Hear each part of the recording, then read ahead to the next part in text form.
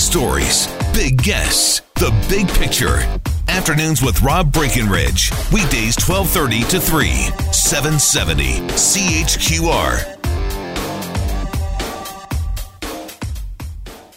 Right, welcome back. It's been pointed out many times that we've got a lot of uncertainty ahead of July 1st of next year when cannabis is set to become legal.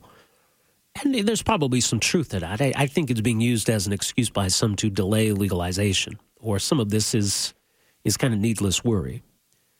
But there is an interesting question that's come up this week, and the question of advertising. What kind of advertising should be allowed for cannabis? As the Canadian Press notes, Ottawa's federal task force, the member Anne McClellan headed up this task force, so they recommended that cannabis products should have plain packaging and only allow certain kinds of information to be listed. That would include company name, strain, and price. They also suggested that advertising restrictions on marijuana should be similar to those imposed on the tobacco industry, which is essentially to say that there is no advertising allowed. There's very, very little that tobacco companies can do in the way of advertising, in stark contrast, obviously, to the alcohol industry. So there's a coalition for responsible cannabis branding that's been launched this week, and this is 17 of Canada's authorized licensed cannabis producers have proposed some guidelines for cannabis advertising and marketing. So joining us to talk a bit more about what that would entail, very pleased to welcome to the program here today, speaking on behalf of the coalition. We've got with us Cam Batley, Executive Vice President of Aurora Cannabis Incorporated. Cam, thanks for joining us here. Welcome to the program. My pleasure. Okay, so tell us a bit more then about why you've come together with this coalition and what kind of issues we need to address here. Well, so the government right now, the federal government, is trying to make a decision as to what branding and promotion should look like for legal cannabis for adults once legalization kicks in after July of 2018. And what we proposed here is a regime that essentially is identical to that governing beer, wine, and liquor across Canada. And for that, we have both federal and provincial regulations. And this simply makes sense. What we are suggesting is that there's no need to reinvent the wheel, that there's already a regime in place that's been working quite well for decades. And since the substances are reasonably comparable, although I would argue that cannabis, there's sufficient scientific evidence to show that it's actually a less or a more benign substance than alcohol, that we should go ahead and create guidelines that are derived from those around beer, wine, and liquor. All right. Well, as we mentioned, the task force of the federal government put together, they recommended that it be comparable to tobacco and the restrictions around tobacco advertising. Why do you think that's the wrong comparison then? Well, there are a couple of reasons why we don't think that that's the best way to go. And the first and most important, perhaps, is that we have to recall the central objective of consumer legalization from the federal government's perspective. And what they want to do is to carve away that black market, that illegal, unregulated, and in some cases unsafe market, and replace it with a legal, regulated, and safe market. So in order to do that, we need to be able to compete effectively with an extremely sophisticated black market. And let me give you an idea of what I mean. Right now, any Canadian, and the problem is without age restriction, can go online and order the full range of cannabis products that are available, for example, in a dispensary in Colorado, and have it delivered to their door. All of these are branded products, and they come in multiple formats. So it's, like I say, it's a very sophisticated black market, and we need all the tools that we can get in order to carve away that black market and make the federal policy a success. Okay, so I guess from what I know of alcohol advertising, there's television advertising that's allowed, radio, print, etc. Sponsorships are allowed. Do you envision something similar? How do you see this playing out? We do. We envision something similar, and let's be clear that there are restrictions to make sure that alcohol products are not advertised to kids. And that's something that we're very strong on. And for me, it's something that's very close to my heart. I'm a scout leader and a soccer coach, and I don't want kids using cannabis any more than I want them using alcohol or psychoactive prescription drugs. And I don't want them exposed to the messaging. So I think what we're talking about here is, for example, late-night television ads, the kind of times and places where you would see advertising directed at adults only.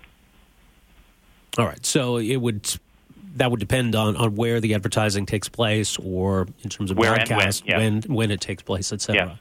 Yeah. And to that end, what we've done is we've partnered with Advertising Standards Canada, which is an organization that governs advertising to make sure that it's appropriate and to make sure that it's accurate. And they've also been working with the alcoholic beverage industry for some time, so they know what they're doing.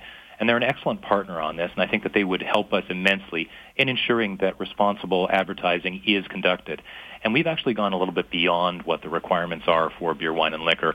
We've suggested that there should be, for example, assurance that the audience would be at least 70% adults. And we've also added a requirement that all messaging include messages with respect to responsible use. And I think that's a good way to get this off to a good start, and also give us the tools that we need to carve away that black market and make the federal legalization policy a success. Now, in these recommended guidelines, it says that the marketing would be about promoting brand preference. Correct. So how do you separate that from a message of come try cannabis? It's legal, now's your chance. So you're saying this isn't about trying to introduce cannabis to non-users, but rather promoting brand preference amongst existing users? That's right. And one thing that it's always useful to remember, Rob, is that we're not inventing a market for cannabis here. There are millions of Canadians who currently use cannabis. And the fact is that the products that they're using come from unknown provenance, and they are illegal and unregulated. So we're not creating a market here. What we're trying to do is pull people up, if you like, up into the light of legitimacy and get them to access the legal market. All right. Now, ultimately, is this federal jurisdiction, or is there overlapping jurisdiction with provincial regulations and federal regulations? Under the current beer, wine, and liquor regulations, there are both federal and provincial regulations. The lead on this, of course, is being taken by the federal government with the legislation and the regulations surrounding consumer legalization. All right. Well, and does the legalization spell out these rules, then? Are you attempting to get the legislation changed, or are some of these decisions not yet made? They're not yet made because most of this will rest in the regulations themselves, and those have not yet come out from the federal government. So what we have is the legislation that's going through the legislative process right now in the House and the Senate that's essentially enabling legislation, and it's left quite a lot of detail to the regulations. Those regulations haven't come out yet, and we want to make sure that we get our voices in there and make an argument for something that makes sense, that will be pragmatic and also safe and responsible. All right. Well, I guess we'll see what comes of all of this. Cam, thanks for making some time for us here today. Appreciate it. You bet. Anytime. All right. Take care. That's Cam Batley speaking on behalf of the Coalition for Responsible Cannabis Branding. So that's 17 licensed cannabis producers, including Aurora Cannabis. Cam Batley is Executive VP at Aurora Cannabis Incorporated. So, sure, they want to be able to promote their product. Obviously, we can understand their motivation. Should they be allowed to? What they propose in terms of 5 principles: that marketing would only promote brand preference, will not attempt to influence adult non-consumers to become consumers. Marketing would not be directed to persons under 18 years of age. All advertising message will contain responsible use statements, like you see in beer commercials, for example. It says to facilitate compliance with these guidelines, producers may voluntarily opt to submit their advertising messages to ad standards for pre-clearance before sending them out, and that producers would agree to adhere to the provisions of the Canadian Code of Advertising Standards. And I tend to come down more on the side of freedom of speech. And I think this almost does become a freedom of speech issue, is companies being able to legally communicate to their customers.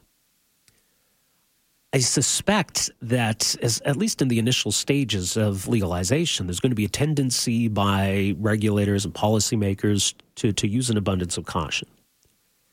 I suspect these proposals are not going to be well received. I don't know that there's going to be an eagerness right out of the gate to allow for advertising of cannabis products. I think there should be. I don't think it's illegitimate that these companies would market their product as alcohol companies do, but it is a huge double standard we have when it comes to tobacco and alcohol marketing. Right? We've decided as a society that alcohol consumption's more or less okay, even though it can obviously have terrible consequences. And so it's not a bad thing that it's marketed. In fact, there's a junior hockey team in Canada called the Halifax Mooseheads. Their name and their logo is one and the same with a very popular beer. And nobody bats an eye about that. There are kids playing on that team, presumably, who are not yet old enough to consume that product. Right? Whereas any kind of sponsorship, I mean, NASCAR used to have the Winston Cup, and that's long gone. People see that crazy now. Tobacco, what? Forget it. So no, you don't see tobacco ads anywhere, and they've almost become not quite antiques, but when you see websites, look at these old retro smoking ads. It just seems so weird now to see it. So it is a big difference. Where does cannabis fall in? Maybe somewhere in between, perhaps? Some limited advertising, but not quite to the extent we see with beer. And now with spirits, too. 403-974-8255. We're back with more right after this. Afternoons with Rob Breckenridge, starting at 12:30 on News Talk 770 Calgary.